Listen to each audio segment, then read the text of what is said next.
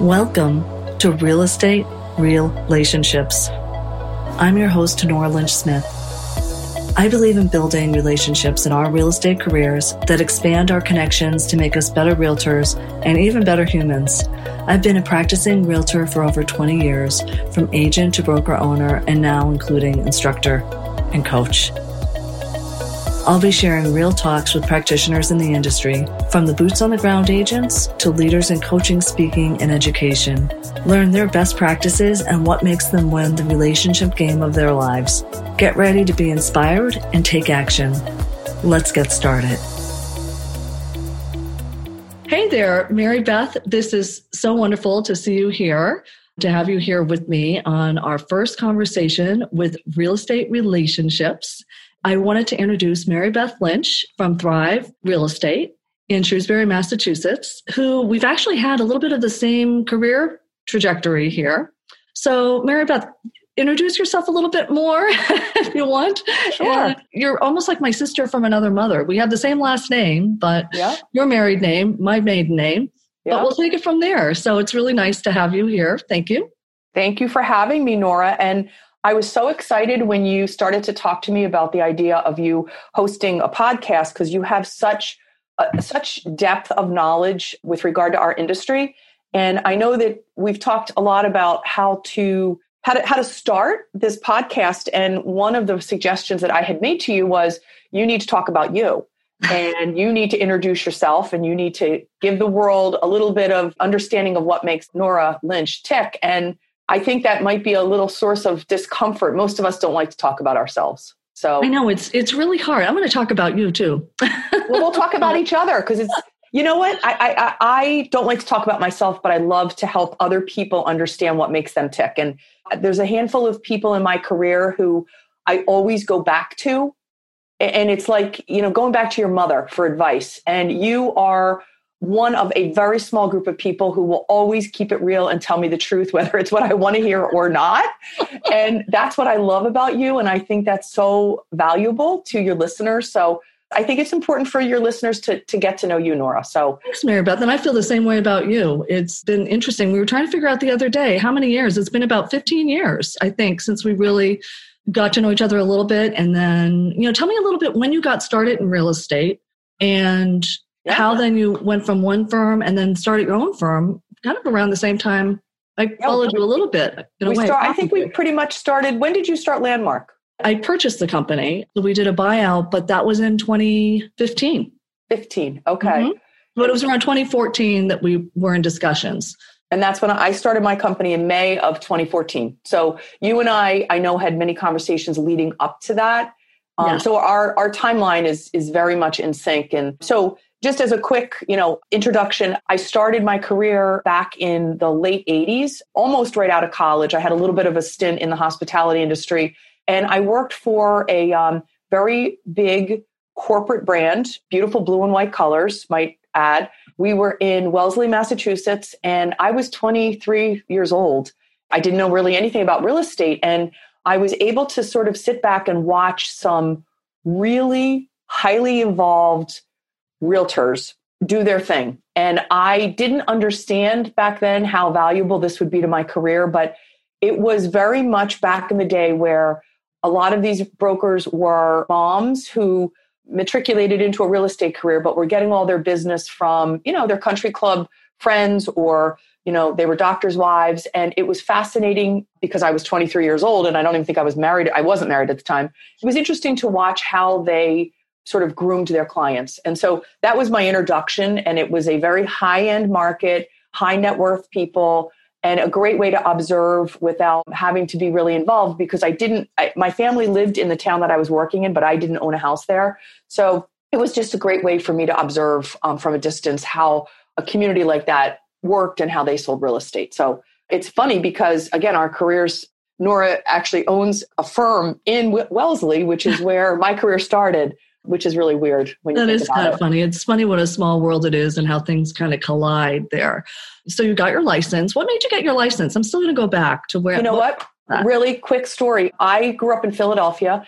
My dad was an executive and we had very deep roots in Philadelphia. Nobody from our family had ever moved on my mom and dad's side from the city my dad was offered a position. He was running the Philadelphia office, and the Boston office needed some help. And so they came to him and said, we really need you in Boston.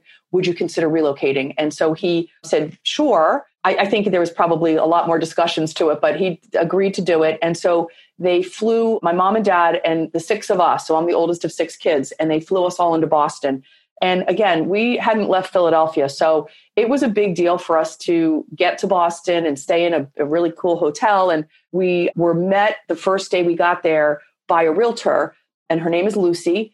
And Lucy, as I always describe it, had this big, huge car, and she had a diamond that was as big as my hand and hair that was really big. She was from Texas, and she was going to introduce us to real estate in, Boston. I'll never forget it. She got us in the car. I think we actually had 2 cars because there were so many of us. And she drove us through, and she basically said to my dad, here's where you need to move. You need to move to Wellesley. And not only do you need to move to Wellesley, but here's the neighborhood in Wellesley you need to move to. As she was driving us around, she would say, hey, don't worry about when you move here, because there's where you're going to get your hair cut. And this is where you're going to go to gymnastics. And, this is going to be the guy that's going to build the addition on the house you're buying. So she was really introducing our family she was making a presumptive close. We were going to buy the house. We were going to buy it in this neighborhood. And she was going to tell us all the people that were going to come in and help us do it. And that was a lesson learned for me, that is really our job, to have a good referral network. And she sure did. I mean, my parents live in the same house. That was 1987. It's 2000. I can't even do the math in my head, but it's been a long time. We always go back to Lucy. So that's how I got, and I'm sorry, that's a really long story, but no, it's great. It was really impactful to me. So that's how I got started. And I got into the hospitality industry, and always had real estate in the back of my mind, and decided to go and get my license. And there you go. That's how I got into it. And the rest is history. So that's fantastic. I love these stories, what kind of started the whole trajectory. Because I got my license when I was in college. I was a senior at Boston College. And actually, somebody who is still a very good friend of mine to this, he and I, we took the class at Brookline High School. No kidding. So it was just one more course I had to take in college.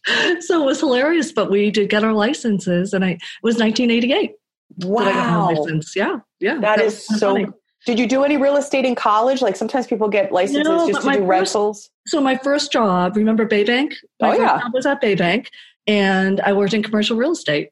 So I did that. I mean, and then eventually ended up probably about 7 years later, moved back up here to Massachusetts. I went back home to Florida. My parents had always had investment properties, and I'd always helped take care of them down in Florida and whatnot. And I was always intrigued by making things look pretty, just whether it was landscaping or painting or renovating for the various properties that they owned. They weren't in real estate full-time at all, but it was more for, separate investment. So that was always fun for me, but I didn't really get into it until I had my son, and then wanted to get more involved in the community. Same thing, like connecting people, being more active in your community, which leads me to my next question. So have you always been really practicing full time in Shrewsbury, or?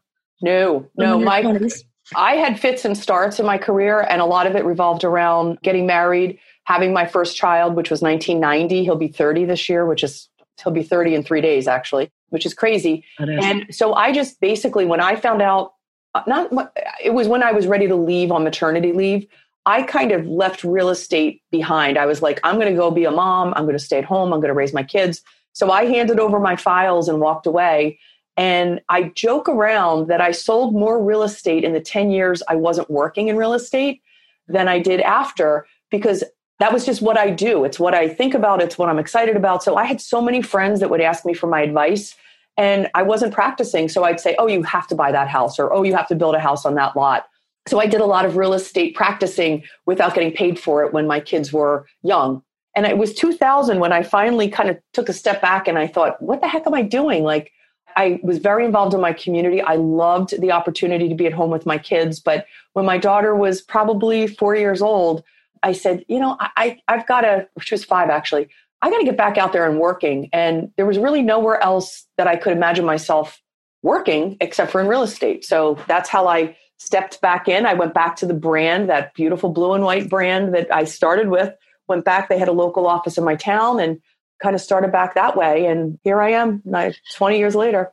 I know, it's amazing how time goes by, because I basically, even though I was in commercial real estate, my son was born in 1998, and that's when I went back working for a big brand also, and loved my mentor. And she's still, the manager of the office is still a great mentor, friend of mine. So that was amazing. Now, what had you shift from being at the corporate traditional model to then having your own? What gave you the courage to do that? Because I think there's a lot of courage, and you encouraged me. What had you step out into doing your own boutique firm? My own thing. It's a fun story for me to tell because I hope it inspires people.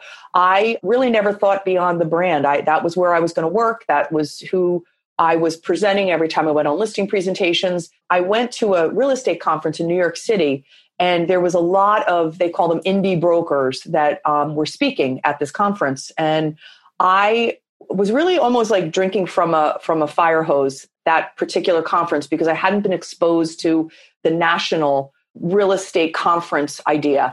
And there was just so many ideas and so many people I was meeting and talking with and hearing and listening to. And it was a 3-day conference. I left there and drove back to Boston, which is a 3-hour drive. And I got in the car and I started driving, and I thought, I've got to get out of this corporate brand. Like, they're not helping me. I am my brand, and I need to start my own brand so that I can be more autonomous. I designed it in my head. It took 3 hours to drive back to Boston. And that 3-hour period, I said, I'm leaving, the big brand. I'm going to start my own brand. And it was like birthing a child, as you know, Nora. I mean, it's literally starting a company is birthing a child. And I decided that I needed to come up with a brand, an identity, a name. It's an interesting timing in my life. My daughter was a senior in college, and she was our last going off to college. Mm-hmm. So that empty nest was kind of scaring me. So I said, well, you know what? If everyone's going to be gone from my house, I'm going to have another child. And that was my company, Thrive. And in fact, I was inspired to name my company off of a book that Arianna Huffington wrote, which is called Thrive, by the way. I heard her speak at that conference, and I just loved everything that she said about self-care and going deep into your own thought processes to start to design a life that was really yours and not someone else's. And that was the inspiration for naming my company. So that's how I started. And I was, a one-man band, and my husband thought I was absolutely crazy. He actually tried to talk me out of it many times, and I was not hearing it. I said, nope, I'm going to do this. And whether it's, it falls flat on its face or whatever, it was something that I was very inspired and excited to do. And here I am. So, well, you're married to a very good husband. I think that's one of the prerequisites. Yes, for sure. Somebody that will help you out. Anyway, but you know what? This is a great segue when you brought up Arianna Huffington. So I'm really into, quote unquote, I guess I could call myself a course junkie, personal development junkie. And I think you were though too a little bit. Like, so what are your things that you go to for personal development? Because I think personal development really is business development. I mean, it really is. It's all mindset management.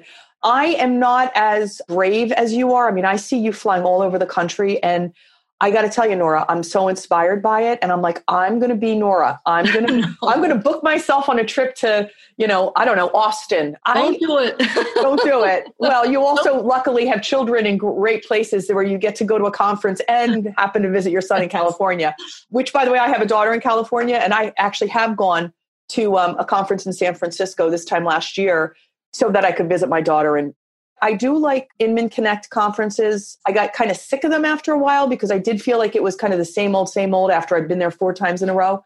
Unlike you, I travel a lot for fun, but I'm a podcast junkie. I podcast the heck out of myself. I have to say, I've listened to them all. My favorite, it's probably the Irish Brogue, is Brian Buffini. I just love him. I love the little nuggets of information that he gives. His message is pretty much the same thing, but he just packages it in a different way every time. And I love listening to his voice, and I love his message. He's someone that just, in times of trouble, he's the guy that's going to stand up and say, there's an opportunity right now, and stop feeling sorry for yourself, get yourself up off the couch and get out and find business. And that inspires me. So. You mentioned Esther Hicks, though. Love Esther Hicks. What do you love about her? Well, I love that she's not a her, or that it's a him and a her. Yeah. You always know when someone really doesn't know who Esther Hicks is, because you'll say, do you know who Esther Hicks is? And they say, oh, I know her. And it's like, yeah, well, I just really not that. Exactly. I think the power of it, The Secret, that book, The Secret. I remember reading it the first time and thinking, this is stupid. Like, what is this? Because I wasn't open to it. I wasn't ready to be ready. And then I started to listen to Esther Hicks, and I realized that it's just there.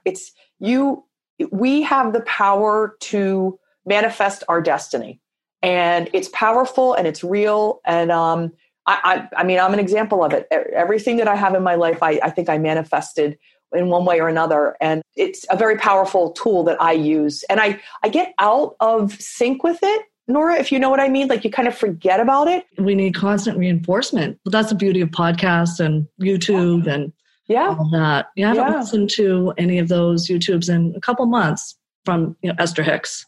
As a matter of fact, I just did an Esther Hicks meditation this morning, and I was inspired by a friend who I had turned on to Esther Hicks, who texted me last night and said she's been doing the Esther Hicks overload, and that it was really working. And I said, God, I haven't done it in a while. So I went back to it this morning. So timing wise, this is an interesting conversation. No, it is. And it's funny when you brought up the book, The Secret, because I've been working a lot with Jack Canfield in his Train the Trainer program.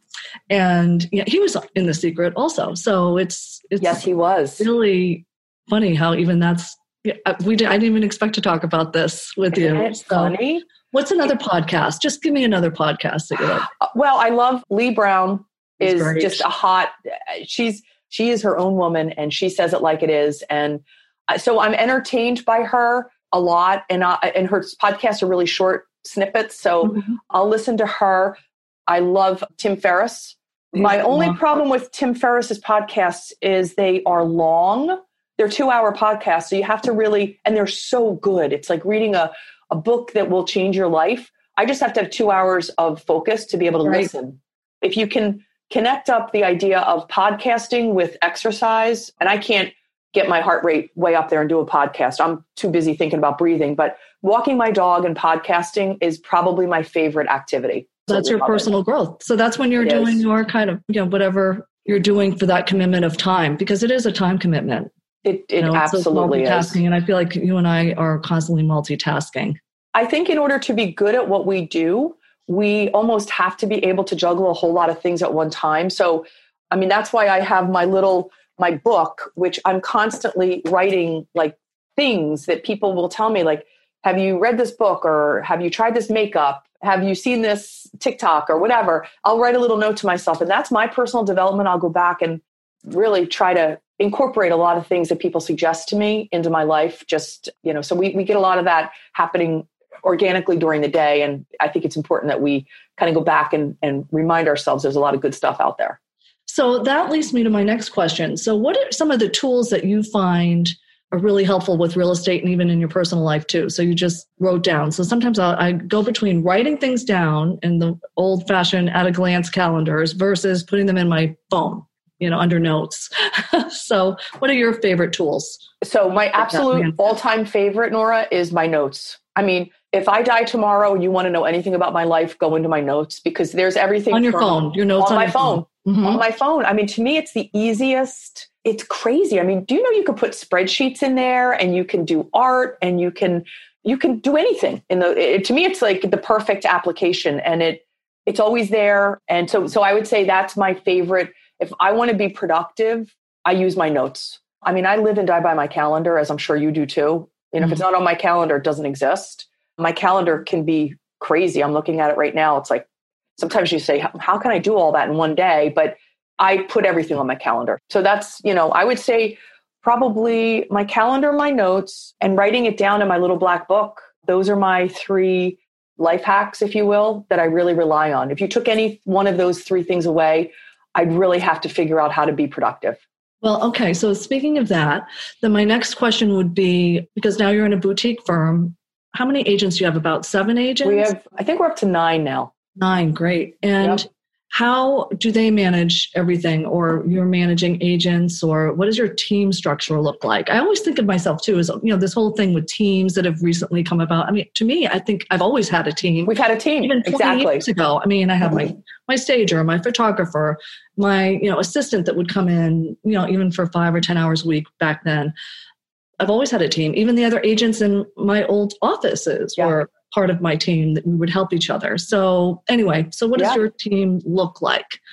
All of the people that you just mentioned are on my team. I have a full-time administrator. We just started with a transaction coordinator.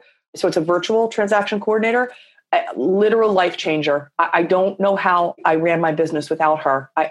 She's a wife. She is the best wife I've ever had. So that's been a big improvement for our productivity. I am fortunate, and I think you are too, Nora. My husband is my financial guy.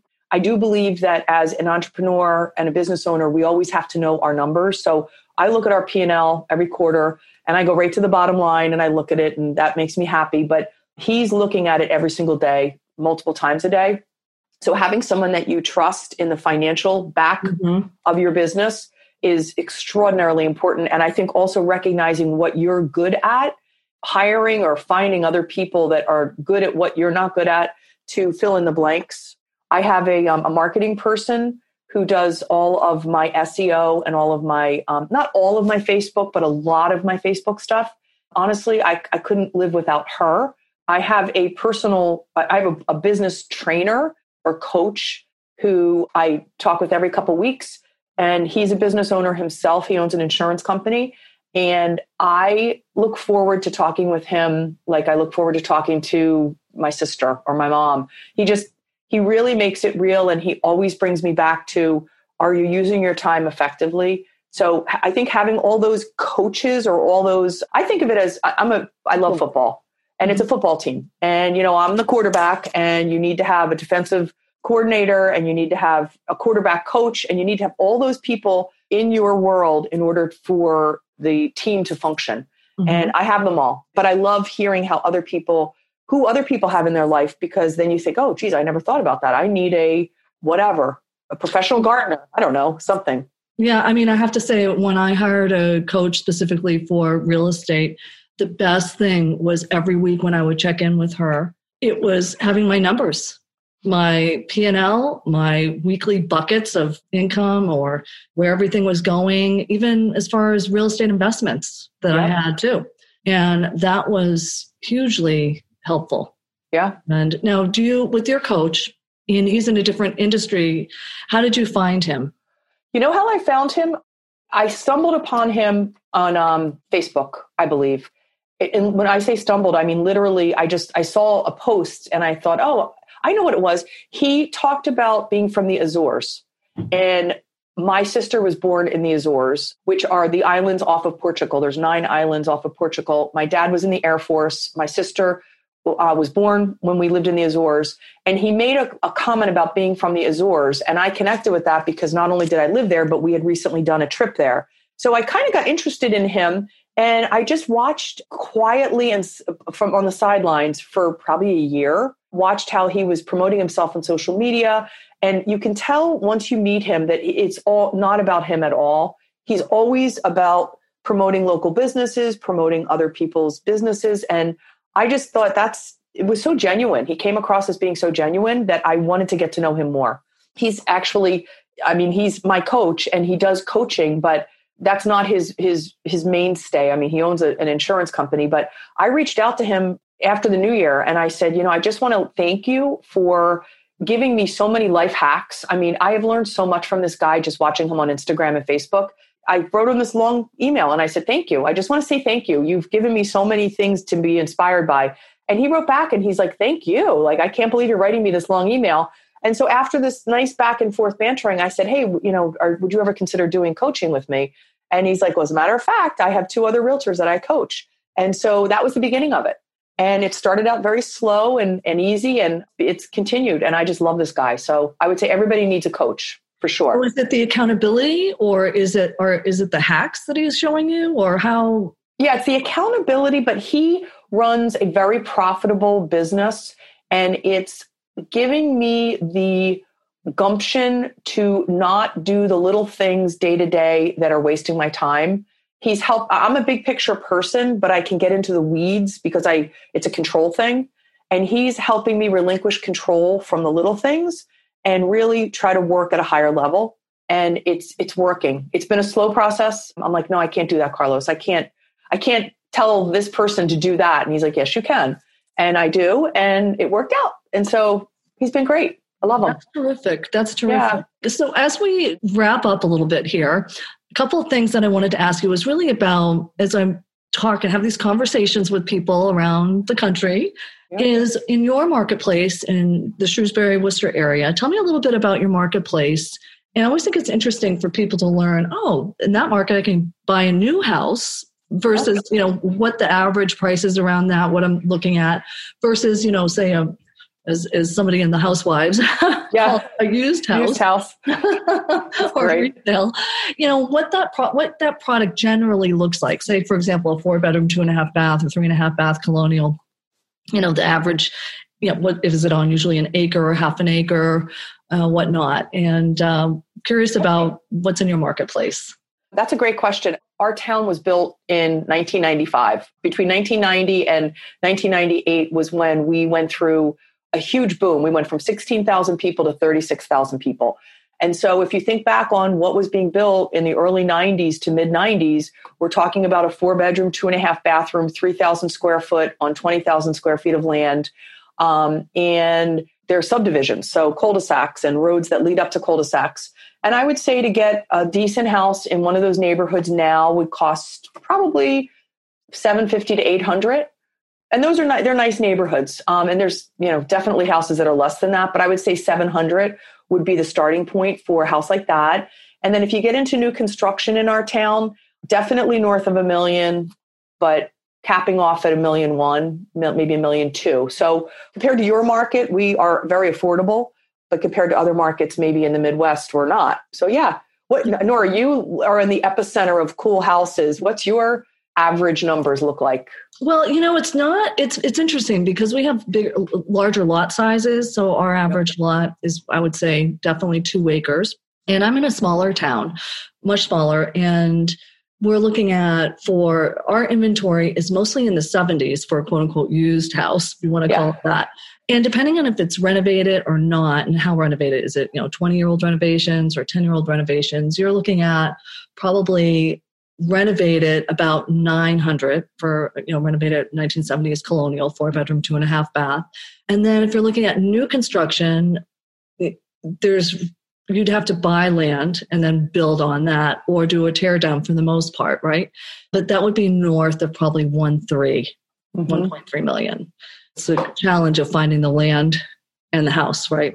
I would be remiss if I didn't call you out on something. So I've known you for 15 years and we've known each other professionally, personally, but I will never forget the time that you said, why don't you come to my house and we can work in my office? And I'm going to embarrass you by telling you this, but it's the God's honest truth. You live in the coolest house I've ever been in my life. I love your house. Give us just a little bit of background on your house. Because that was going to be my next question for you.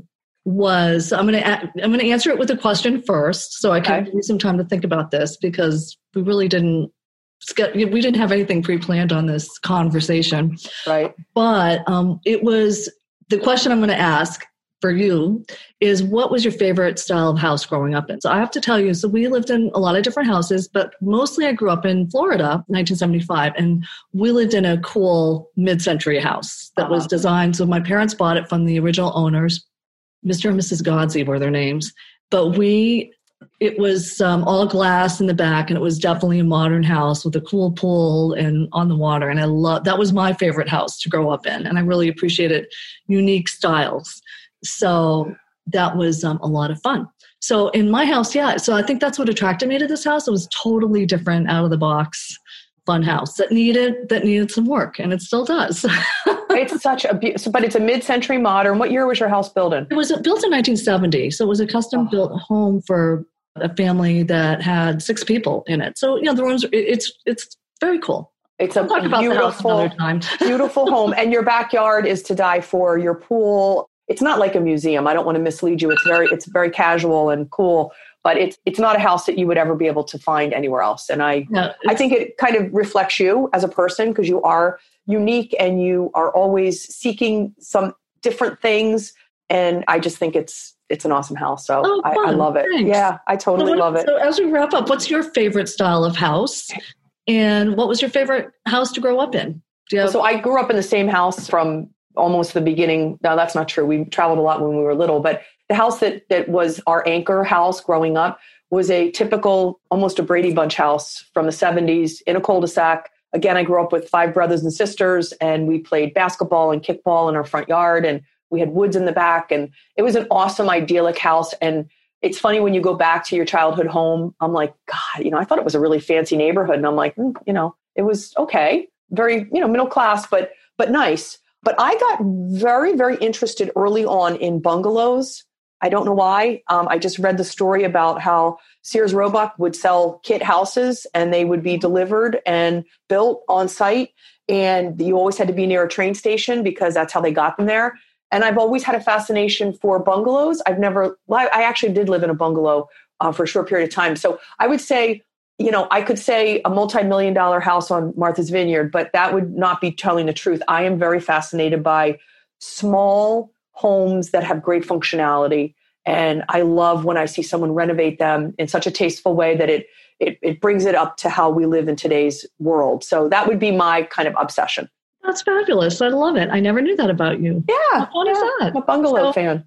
Well, I just want to thank you so much, Mary Beth. It was, as always, so fun speaking with you today and having our conversation. And I look forward to another one very soon. Would love it, Nora. Thank you for your time. Good luck on your venture, and look forward to chatting with you soon. Bye. All right. Bye-bye. Thanks for listening to this week's episode of Real Estate Relationships Podcast.